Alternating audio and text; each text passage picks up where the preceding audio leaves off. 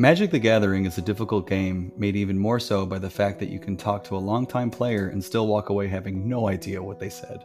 We're here to keep you up to date on Magic news and format changes just like your favorite FNM end boss would. Except you don't have to smile and nod when they talk about humping. I'm Kyle, a tournament grinder and general modern enthusiast. I'm Anthony, a tournament grinder, FNM end boss, and lover of Standard in spite of how much it loves to hurt me. And we're the Goblin Trashmasters.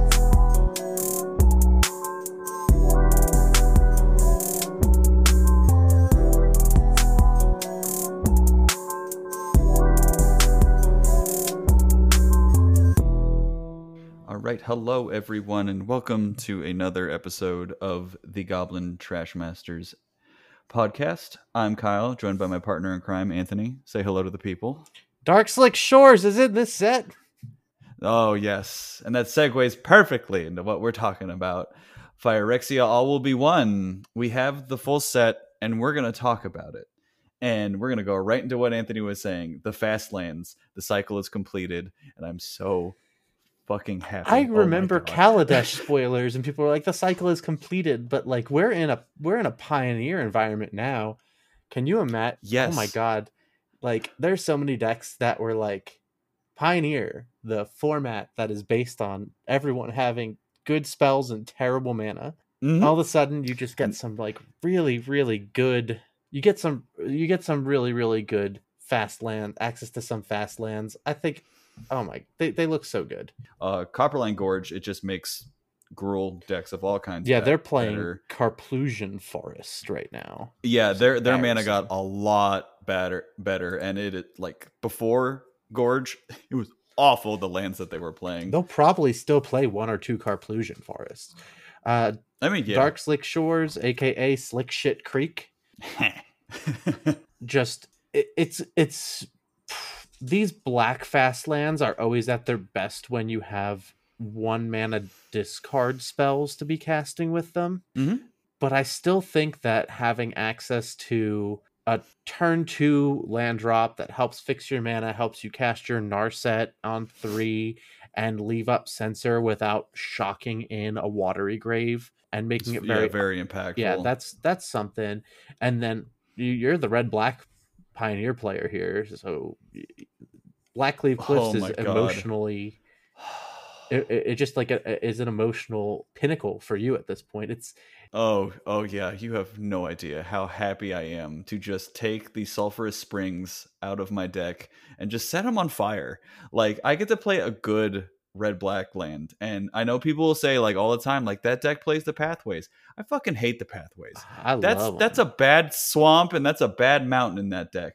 I played with them online and in paper. I fucking hate them.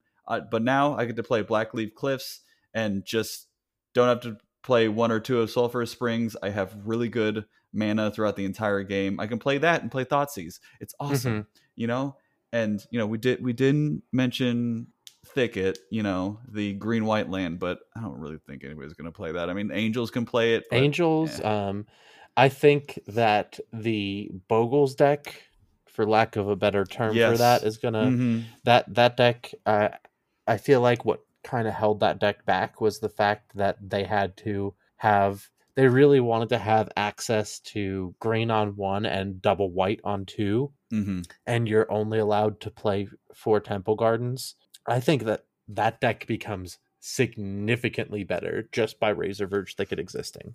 Yeah, that's fair. Yeah. And it's like I don't think it'll be as close to modern Boggles, obviously, but just being able to have perfect mana between 1, 2, and 3 turns, I think is very, very good for that deck because, you know, it'll get people, you know, there's not a ton of edicts in the format yet. No. The set actually did printed a few of them, but it's great. Super, super good for Pioneer. It's nice that the entire cycle is legal in Pioneer. Yes. I like that a lot. It did seem a little strange that where there are fast lands, the aggressive multicolor decks get a little bit better. And it did seem strange that in your aggressive decks, you were kind of tilted towards playing enemy colors or wedges, right? Because you couldn't play Razor Verge Thicket or Seachrome Coast in like that Bant Spirits deck, so you had to play some real derpy lands, and then you had to play your Botanical Sanctums, and you're just like, this is not what I want to be doing. You did not want to be playing Botanical Sanctum in that list. No, mana gets a lot better for a lot of decks, and it also unlocks a lot of decks that just really don't see play. Like I really think with Darkslick Shores coming into the format that we'll see a decent amount of Pioneer Rogues come in, and you know I don't know if it'll be good or like decent, but people will play it, and you know it will be actually playable with the Dimir Fastland in the format, which is super sweet. And I've seen a lot of Dimir mid-range pop up as well, and this helps that deck. Yeah. A ton, the Yellow Hat special Narset Days Undoing lists really like this. Ooh, yeah, that too. I think the big winners with these fast lands coming in are your 1 mana spells have suddenly gotten a lot better. Your Fatal Pushes, a lot better. Your Opts, your Considers. All of a sudden, these cards become a lot better. Even like your green 1-drops become a lot easier to cast without hurting your mana base as much. Yeah, you're not sacrificing something to play, you know, 1-drops in your strategy, because now you have, you know, lands that can cast all your spells. It's not like, oh, I have to keep this risky hand because I'm able to play this 1-drop and then I have to play a tap land or something like that. You just have access to your mana in the beginning 3 turns. For aggro decks is super impactful. The last thing I have to say is that Seachrome Coast, if you are playing like your Greg Orange blue-white control, I don't think Seachrome Coast goes in that deck. No, because you'll be playing a lot of tap blue-white lands on like turn 4 or 5, and it's going to feel real bad. And you really want that 4th land to come in untapped. And being totally honest, you don't always have something to do with your mana on 1, and you don't play a lot of lands that come into play tapped at all in that list. But what you do want is you do play Glacial Fortresses and stuff, so you do want to keep your island and plains counts higher, you know. Definitely. All right, and we got a newer card. It got spoiled, and the card itself, people were like, okay, it's cool, it's a commander card, whatever. But the reminder text of it is what got everybody up in arms and being like, what the hell is this? It's the new Atraxa, which I'll read the card so we can see what what it does. But it's Atraxa Grand Unifier, 3 generic green, white, blue, and a black for a legendary Phyrexian Angel. 7/7 flying, vigilance, death touch, lifelink, and when it ETBs, reveal the top 10 cards of your library. For each card type, you may put a card of that type from among the revealed cards into your hand. Put the rest on the bottom of your library in a random order. And the reminder text starts off with Artifact, then Battle. That's the only new card type that's being referenced now for all the old heads out there. This is similar to the Tarmogoyf reminder text back in Future Sight, where it said Planeswalker. There had not been Planeswalkers at that time Tarmogoyf was printed. It's the same thing with Atraxa. It made me think of Tarmogoyf, and people were like, oh, what's Planeswalkers? And then we get Planeswalkers, and there was something really good for the game. The last time they introduced something new into Magic, it wasn't necessarily a new card type, but we all view it that way because it was only used in one way. It was Companion. I know that was a mechanic, but it felt like a new card, basically, because nobody was playing Lurises in their main decks at the time. So I hope Battle is just something cheesy and goofy for Magic, but I'm pretty skeptical that it's probably going to do something stupid. Yeah, I remember seeing this spoiler, and very notably, it listed out Artifact, Battle, Creature, Enchantment, Instant Land, Planeswalker, and Sorcery as card types, but it did not include Tribal. Yes. I thought there was a reasonable possibility that Battle is what they were going to be calling Tribal now. Ooh, yeah. But that was confirmed by Mark Rosewater to not be the case. Yeah, I don't think that Tribal is going to be on any reminder text going forward. I just think they're pretty much done with that card type going forward. Yeah, I thought there was a possibility that there was going to be a Tribal rename, just because I know that they aren't in love with Tribal being a keyword in this game, but which is fair. If you are playing this in Commander and you do have a Tribal card in your deck, you can also get Tribal. What does battle do? Mm-hmm. Who knows? We at this point have the full set, right? Yeah, we have the full set spoiled. There hasn't been a battle card. I really, this is probably going to be something that is in March of the Machines, like, because this is, as far as like the Magic story goes, this is like their Avengers Endgame arc type thing. So there might just be like battle cards when it's just like, oh God, is it going to be like Clash back in like Lorwyn block or something dumb like that, but an actual card type? Maybe. So Kyle and I went ahead and showed an awful lot of restraint on this one, and we stuck with Awful lot. Yeah, an awful lot. We stuck with our top three. Top three, what you ask? Who the fuck knows? They're top three cards that we're hyped about. Does that mean that they're playable? Does that mean that we just think they're neat? Yes. Yeah, something like that. They're just cards that we think are really, really cool. We gave ourselves 3 each, and we cheated a little bit and gave ourselves one honorable mention, but our honorable mention ended up being the same card. So, Kyle, what is our honorable mention? Ooh, I want this card to be so good, or just at least playable, because oh my word, I love me some Golgari cards. I play Yawgmoth a lot. Obviously, I've said that a lot on this podcast, but we have a particular 3-mana planeswalker that I am very hyped for, and that is Tyvar Jubilant Baller. Jubilant we got an Brawler. episode title, motherfucker. Jubilant Baller. Here we go. Tyvar be ballin'. He is a 1 black-green planeswalker, 3 starting loyalty for 3 mana. He has a static ability, which is you may activate abilities of creatures you control as though those creatures had haste. Pretty good. +1, untap up to 1 target creature. And then a -2, mill 3 cards. Then you may return a creature card with mana value 2 or less from your graveyard to the battlefield. I am very excited about this card, but I would like to hear why you had this as your honorable mention. This is really cool in Elves. I like being able to play a mana dork and then tap that mana dork for mana immediately. Because in playing Mono Green Devotion, a lot of times, one of the thought processes you'll go through is, this Llanowar Elves is free because I'm going to tap a forest to play it, and then I'm going to activate Nykthos, and I'm going to make 1 more green mana because that guy is in play. Tyvar does a lot of the same thing. It makes that Llanowar Elf free. You can play it and tap it right away to make more mana. It also allows you to put one of those back in from the graveyard and then tap it immediately. Like your -2 can give you a Llanowar Elf for free and make you some mana.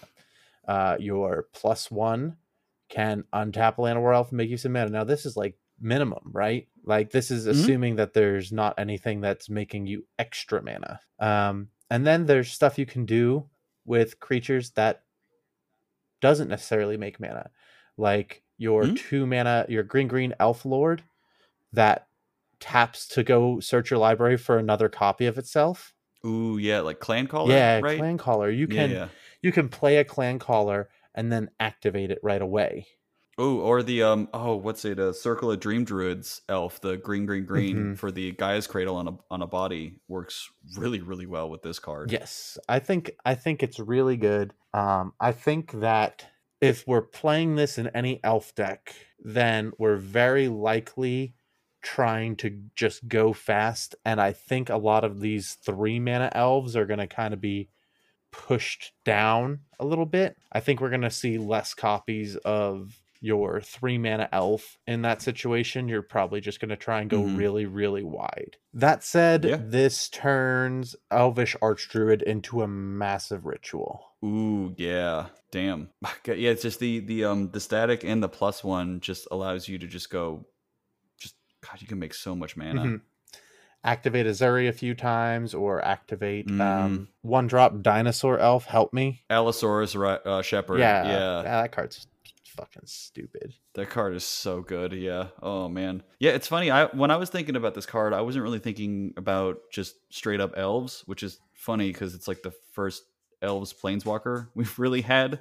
Wait, But I was what are you talking about? Nissa went and got you a 2/1 elf from your library and put it straight into play. OG Nissa. She was ostensibly elves. OG Nissa. Yeah, that Okay. card was I'm talking. playable. TM. I'm just talking about a planeswalker specifically made for the elf archetype, if that makes more sense. Well, yeah, original Nissa, OG Tyvar, right? Yeah, OG Tyvar, but that was in Kaldheim. That was recent. Yeah, I'm trying to. I don't remember what that card did because I think it ended up not being good Like at all. all elves have like tap at a black, and then it was just like make a 1/1 elf, something like that. The ultimate had to deal with like it was Crater Hoof, or like you get a bunch of elves out of your library, something like that. It wasn't great for a 4-mana planeswalker, but Tyvar seems great in like Pioneer, Golgari elves. This card seems really, really good. Yeah, it being 3 makes such a huge difference. I think that they've tried a few times to give us elf-specific commanders, and they've overwhelmingly been bad. Or elf-specific planeswalkers, and they've overwhelmingly been bad. I think this one might do it. I think it might do it too. Just it being three mana, you can cast this on turn 2. You know, just the amount of mana generation that the elves deck in Pioneer, Modern, and Legacy can have. I don't know if it'll go back to Legacy or even Modern, but I think this really, really helps Pioneer elves just like to have even more explosive turns than it usually has, and it gives it some grind too, because that -2 where you mill 3 cards and then return a creature is really, really good. All right, Kyle. What's your number 3? What thing are you third most excited about in this upcoming set? So, my number 3, we got to do the sportscaster thing. Number 3 on my top 3 list for Phyrexia All Will Be One is a green card. It's a mana dork, not surprisingly. I think this card will be seeing some play in Yawgmoth. It is Armored Scrapgorger. It is 1 colorless and a green for Phyrexian Beast, 0/3. It gets +3/+0 as long as it has 3 or more oil counters on it.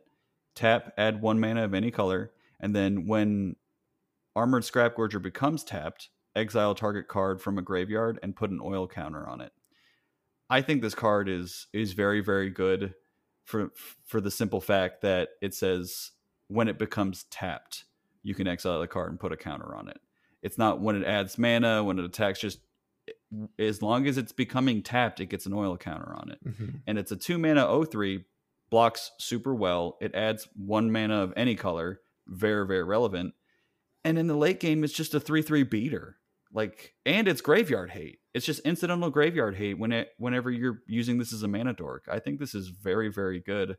Now, I have seen some people being like, "Oh, it's similar to Deathrite Shaman." I'm like, no. I am willing to make a bet with you right now. all right, okay. I'm willing to bet you dinner. Okay. That 6 months from today, we can look back and we can see a maximum of 2 copies of Armored Scrapgorger in any top 8 lists in Standard, Pioneer, and Modern for its entire legality for the first 6 months of its legality. Just two copies as the most. At the most. So if there's 0, I win. If there's 1, I win. If there's 2, I win. If there's 3 or any other positive number, you win. And we do this 6 months, or I guess 2 pre-releases. That'd be an easier way to do it. 2 pre-releases from Phyrexia All Will Be One. I love that you have faith in this card. I don't have any. I'll take that action, because this is definitely a card that I can see you losing to. Oh yeah, I'll lose to it. Yeah, this is the type of card that I think that the 2 mana has historically been not good enough. 2 mana creatures that you have to untap with in order to make mana just historically have not been very good. The Amonkhet one, I believed in it and I got so burned. What's that, Channeler, whatever? I need to look up what this card is called. Channeler Initiate. That's the 2 mana 3/4 tap to make a mana of any color. I don't remember that card at all. Is that all it did? No, it started with 3 -1/-1 counters on it. It tapped to make a mana. It removed one of those counters. Okay. So it got like, and I think Channeler Initiate has a lot more upside than Armored Scrap Gorger does, and I just didn't see it there. So yeah, I'm gonna take that bet. All right. I believe in the Scrap Gorger. Probably the best one out there, and really the only one that sees like the most play is Wall of Roots, because you don't have to untap you don't have with to it. tap it. Yeah, it's very explosive, especially with Chord of Calling and just various modern like creature combo decks. It has historically been fantastic because it taps for 2 green when you Chord of Calling, which is insane. And the fact that it's an 0/5, it blocks literally fucking everything. Yeah. But you know, I in Yawgmoth, I don't think you cut Wall of Roots completely, but I think you can do like a 3-2 split with like 2 Scrap Gorger, 3 Wall of Roots, or just a 3-3. But now I will say, it being 2 mana kind of messes with it. But I Birds of Paradise's days are numbered. I hate that I have to play that card, and it's so bad, but I have to because it's only 1 mana. Yeah. But yeah. This guy not ever having 1 toughness, I guess, makes him a little less dead to Renin 6. I don't know. I'm doing my best. I have my. Yeah, I know. I think that's Kyle. I think your pick is terrible. How dare you? How dare you? I think look I at think him. This card is so bad. I know he got a big old head on him. He looking awfully cute. He got them big knobby knees. That means he's a growing Got them boy. skinny legs. All right, I think big guy. What's your number 3? If you're shitting on mine so much. Oh my god, mine's so much worse. Okay. Mine is a land called the Mycosynth Gardens. It has the land type Sphere. Ooh, stunning. It taps to add a colorless. It is generic and tap to add a mana of any color. So it's just your basic filter lands, right? On its face, it's just a basic filter land. It also has an ability where you can pay X, tap it, the Mycosynth Gardens becomes a copy of target non-token artifact you control with mana value X. This card seems insane to me. Like, I think that the low to the ground artifact deck has been kind of in Modern has been kind of nudged out by Karn. Like, you can't be doing you can't be doing welding jar shit in a Karn format, right? It's embarrassing. No, it's very, very tough. Yeah. I think Karn's days in multiple formats are numbered. In Pioneer, for sure. I think his days in Pioneer are numbered, and I think that that's the type of card that just gets better and better with every set release. Karn is. Oh, for sure, yeah. And any artifact set that comes out is just, it helps Karn so much. Yeah, and there's like at a certain point, Mycosynth Lattice already died for Karn's sins. Yeah. I mean, they basically said, let's keep the cool card and get rid of the one that hasn't seen play until now. I do think that as Karn becomes either less legal or less viable, I think we're going to see these lantern control type decks pop up again. And this being a surprise lantern, a surprise ensnaring bridge, just taps surprise Codex Shredder. Yeah. Like, yeah. You can use it, turn into a Codex Shredder just to turn up the heat and like try and get through it quicker. And just remember, a welding jar in play means that every copy of Mycosynth Gardens you have has tap, turn it into a tapped welding jar, sacrifice it to save something. So which is insane. I think that card is good. Yeah, seems pretty good. Going into my number two. It is a card that I think Legacy players are going to complain about for a while. And that is Mercurial Spelldancer. It's 1 and a blue. It can't be blocked, so evasion.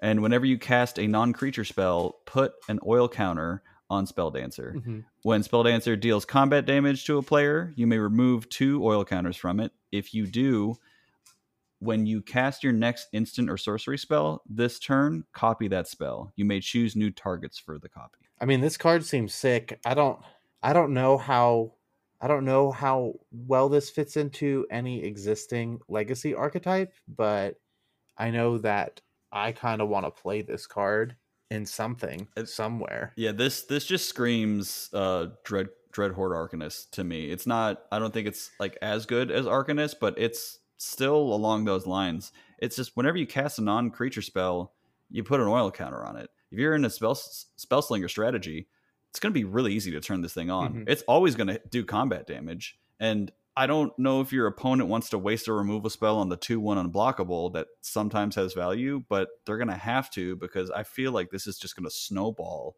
in formats that just have really, really good, efficient instants and sorceries. You know, like Lightning Bolt, Brainstorm, Ponder, things like that. Mhm. Like, just you doubling those spells just seems awesome.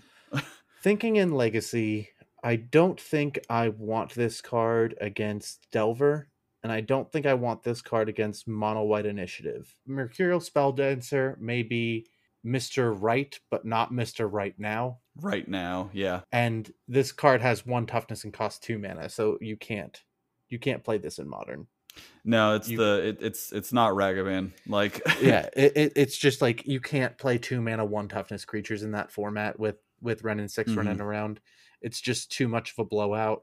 It seems super fun. It seems really powerful. You know, it's just one of those really fun cards, and I just like it was my number 2 mainly because it's just like the more and more I think about it and I read the card, I'm just like, this card seems just really good. You know, and I think it'll be good in Standard. You know, just it's a beater with evasion. You know, that's just good in most formats, and it just does extra stuff. So yeah, I'm pretty hyped on this card. It's not. I don't think this is a card where you and I have to have a bet about if it'll see play. I think you and I are on the same page. Like it'll definitely see play in something. I'm going to play it in something. So. Oh yeah, it's an Anthony card for sure. Yeah.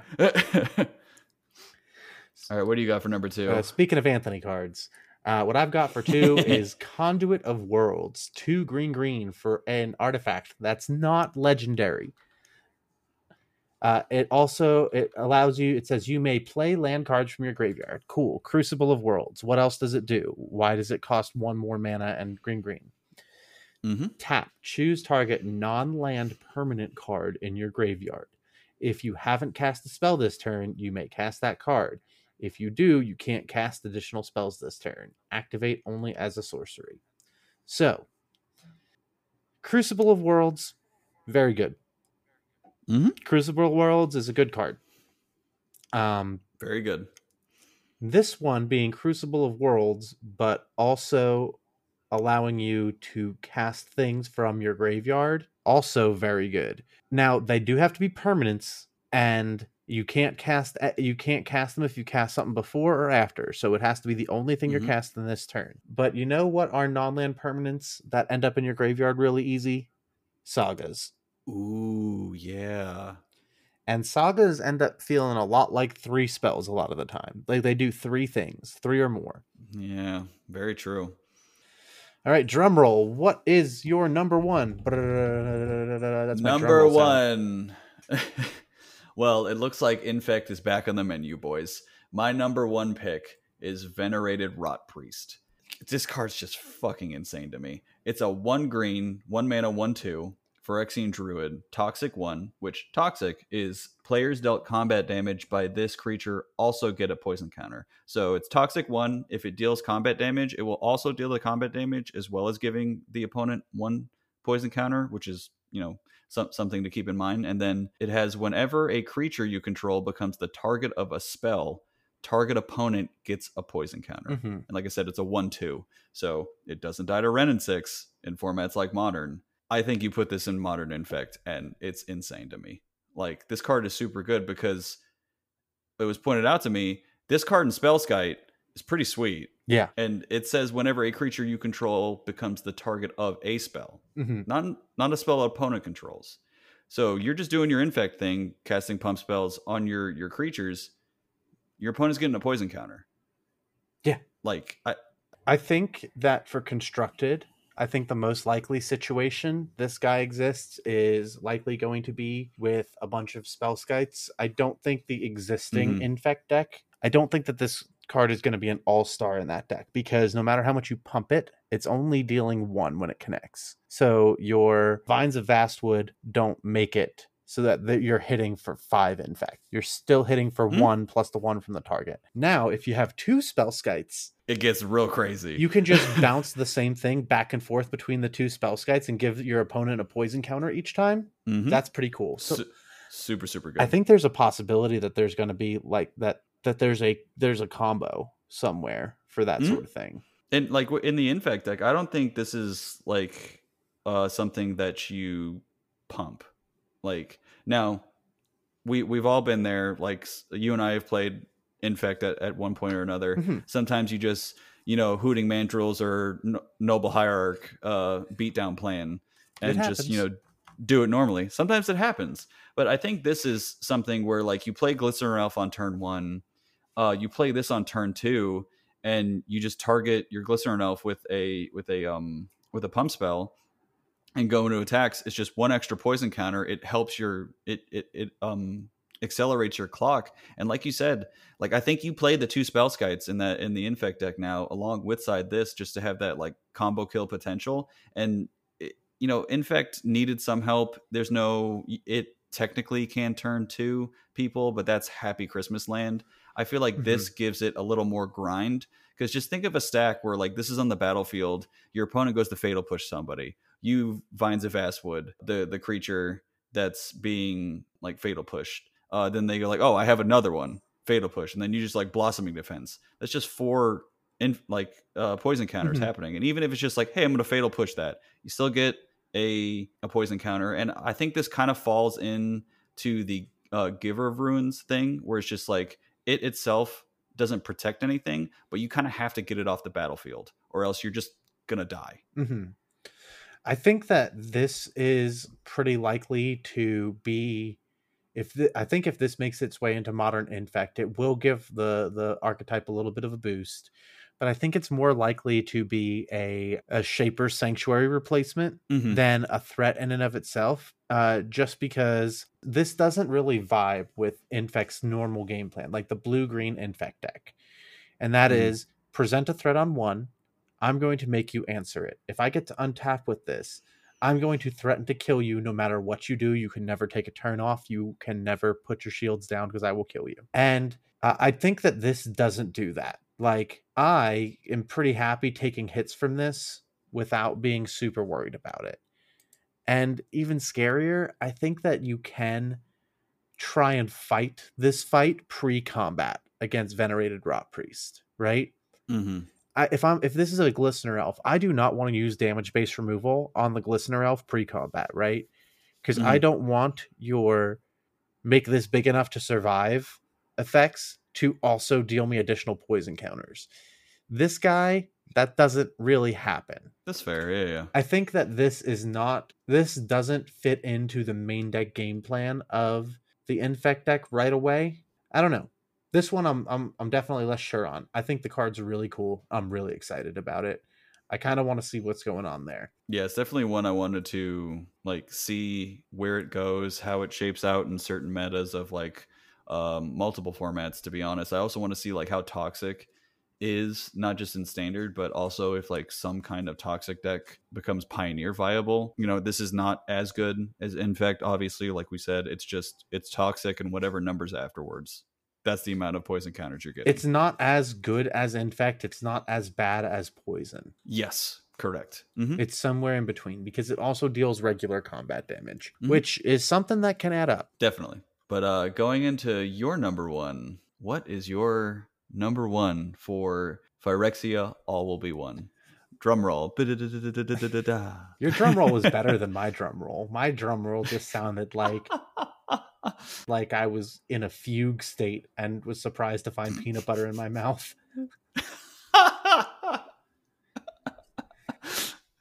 Oh, man. My number 1 is another artifact called Ichormoon Gauntlet, and it costs 2 and a blue artifact, and it says planeswalkers you control have a loyalty ability that reads 0, proliferate, and -12, take an additional turn after this one. Whenever you cast a non-creature spell, choose a counter on target permanent, put an additional counter of that kind on that permanent. So just proliferate one thing. Mhm. Do I think that this card is going to be super playable in Pioneer or Modern or Legacy? No.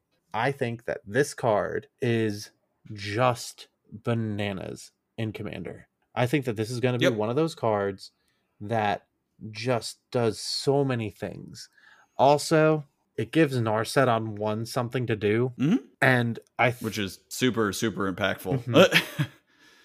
And I think that sort of stuff is just really cool. I'm actually really excited about this card. This card is pre-ordering for like $30, but this is pre-orders and a post Jace the Mind Sculptor landscape. Pre-order prices do not hold. This is going to be the kind of card that I think you can get pretty reasonably once we hit peak supply, and I think you should just grab them because this is a very unique effect and it's very good. I think this is just very, very good. Yeah, and if they dip in price and you want them for a commander deck, I would say just go get them, because I just feel like this card is always just going to be expensive. Yeah. Like, because of commander. I also think that there is a reasonable chance that there is something in Standard involving Teferi Temporal Pilgrim and this and like Wandering Emperor and maybe the 6-mana Wanderer from this set. Or the new Kaya from this set. Like, Yeah. I feel like there's going to be a Super Friends deck in Standard with this card. Yeah. Because, like, there's a lot of really good Planeswalkers. You've got access to some really good sweepers. Mm-hmm. I think there's something to be done there. Not legendary. Why on earth would it be? They don't do legendary lands or a lot of legendary artifacts anymore because it feels bad when you, like, you know, have to play the second legendary. Also, that art is sick. Yeah, it's just Tamio just like holding that giant Phyrexian glove thing. Gauntlet.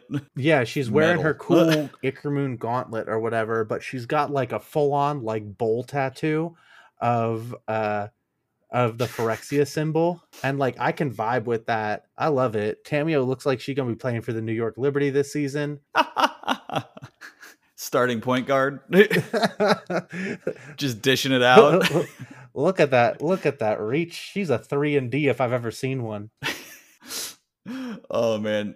Oh, just all right. Here's a fun non-magic low conversation starter. Who would be your starting 5 from the Planeswalkers that exist in Magic? You're starting a team, a basketball team. Who's your starting 5? Oh shit. Okay, so this is gonna be like Space Jam, but yeah, for the Blind Eternities. So Blind Eternities Jam. Love it. Okay. My starting 5 at center. At center, I think I'm just gonna go with Karn because he's like historically just like canonically he's like 7 foot tall or whatever, right? No, he's ginormous. He's ginormous. Got attention to detail. That man looks like he would chase down a rebound. At the 4, I'm definitely having Garrick because that guy can move some space. Yeah. He's got like that Karl Malone vibe to him. Mm-hmm. I think at 3, I want a slasher. So I probably want a slasher with those bigs down low. So I'm probably going with Wandering Emperor at the 3 slot. Okay. Yeah. I think she can move, and I think she doesn't need to finish at the rim. I feel like she can nail some floaters down. Mm-hmm. At the shooting guard spot, it's definitely Jace, Architect of Thought, but like THOT. So the Ixalan one. Yeah. Shirtless Jace. Yeah. Because I feel like he doesn't need a lot of shots to get going, and just can kind of, you know, and can handle the double team, as evidenced by the fact because he can duplicate himself. That is a bad joke.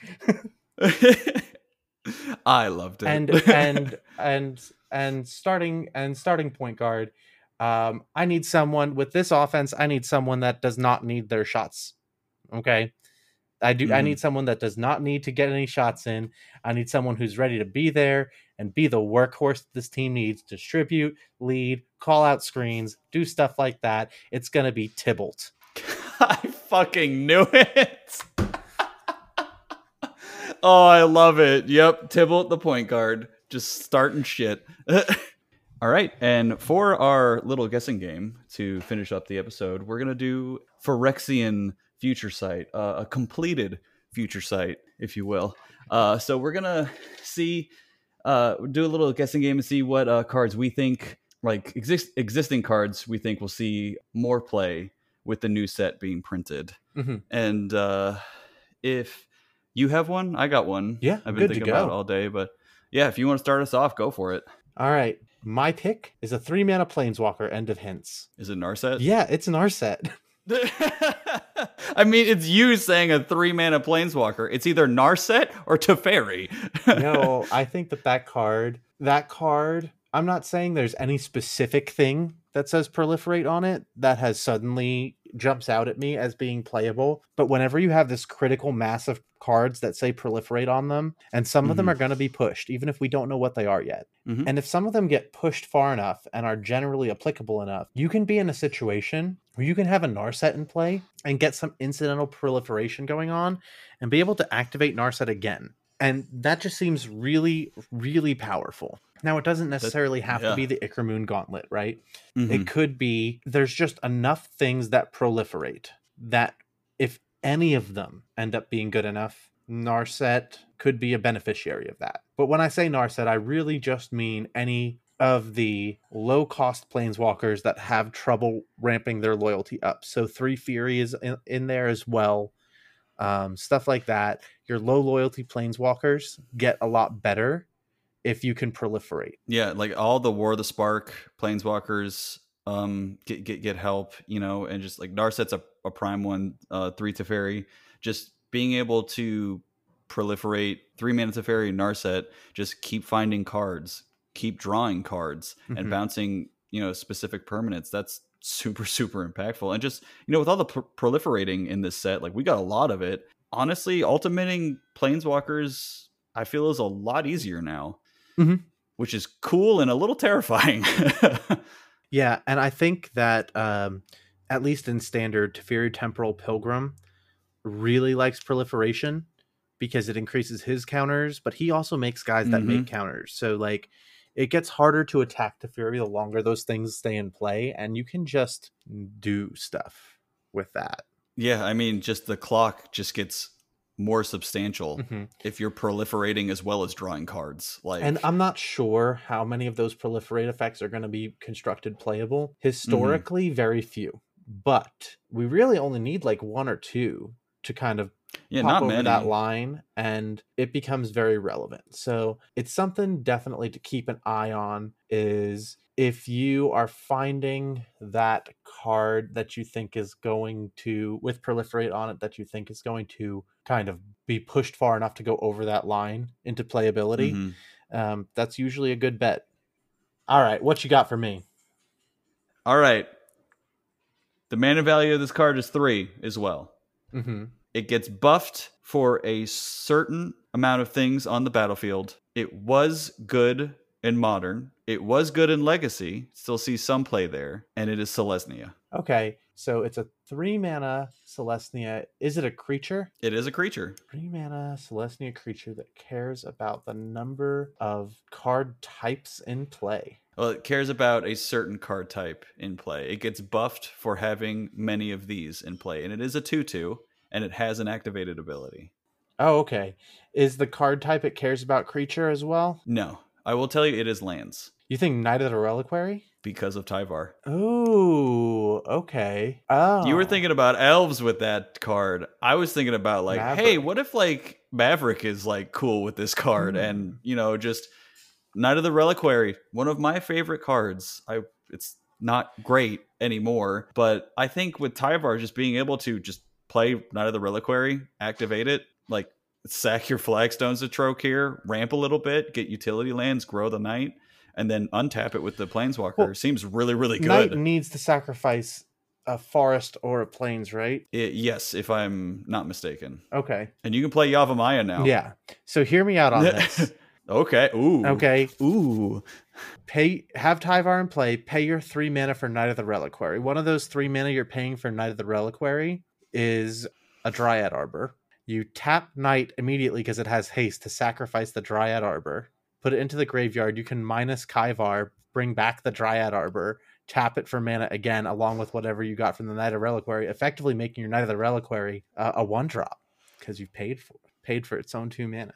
That awesome.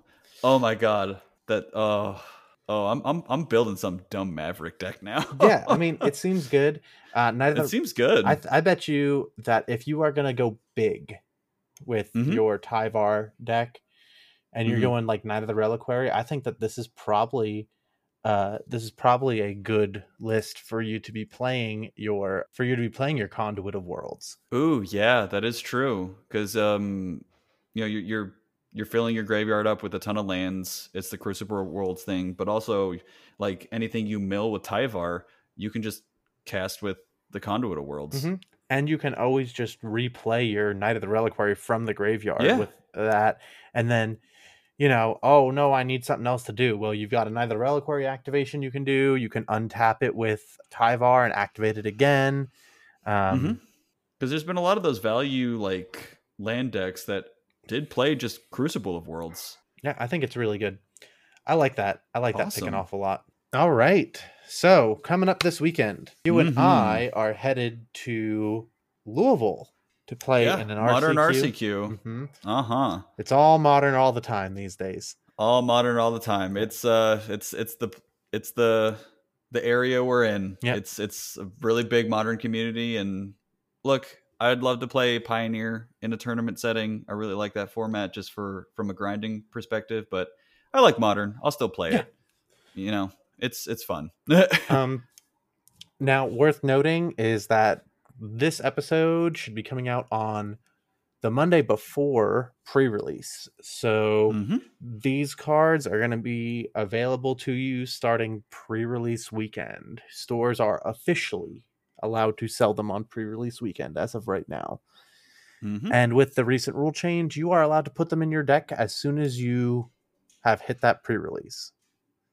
The moment they're for sale and you're able to purchase them, they are legal in the formats you would like to play them in. Which is very nice. I think that's a net positive. It puts some onus on TOs to be a little careful about when they're hosting events that matter. Like they may not want to host like your 5Ks like on pre-release weekend because all of a sudden like card availability is a real issue and all that good stuff. But we're going to see some slip-ups there. But overall, I think it's a net positive. I think it's good. Signing off from Lexington, I'm Kyle. I'm Anthony. And until next week, do us a favor. Stay trashy, my friends.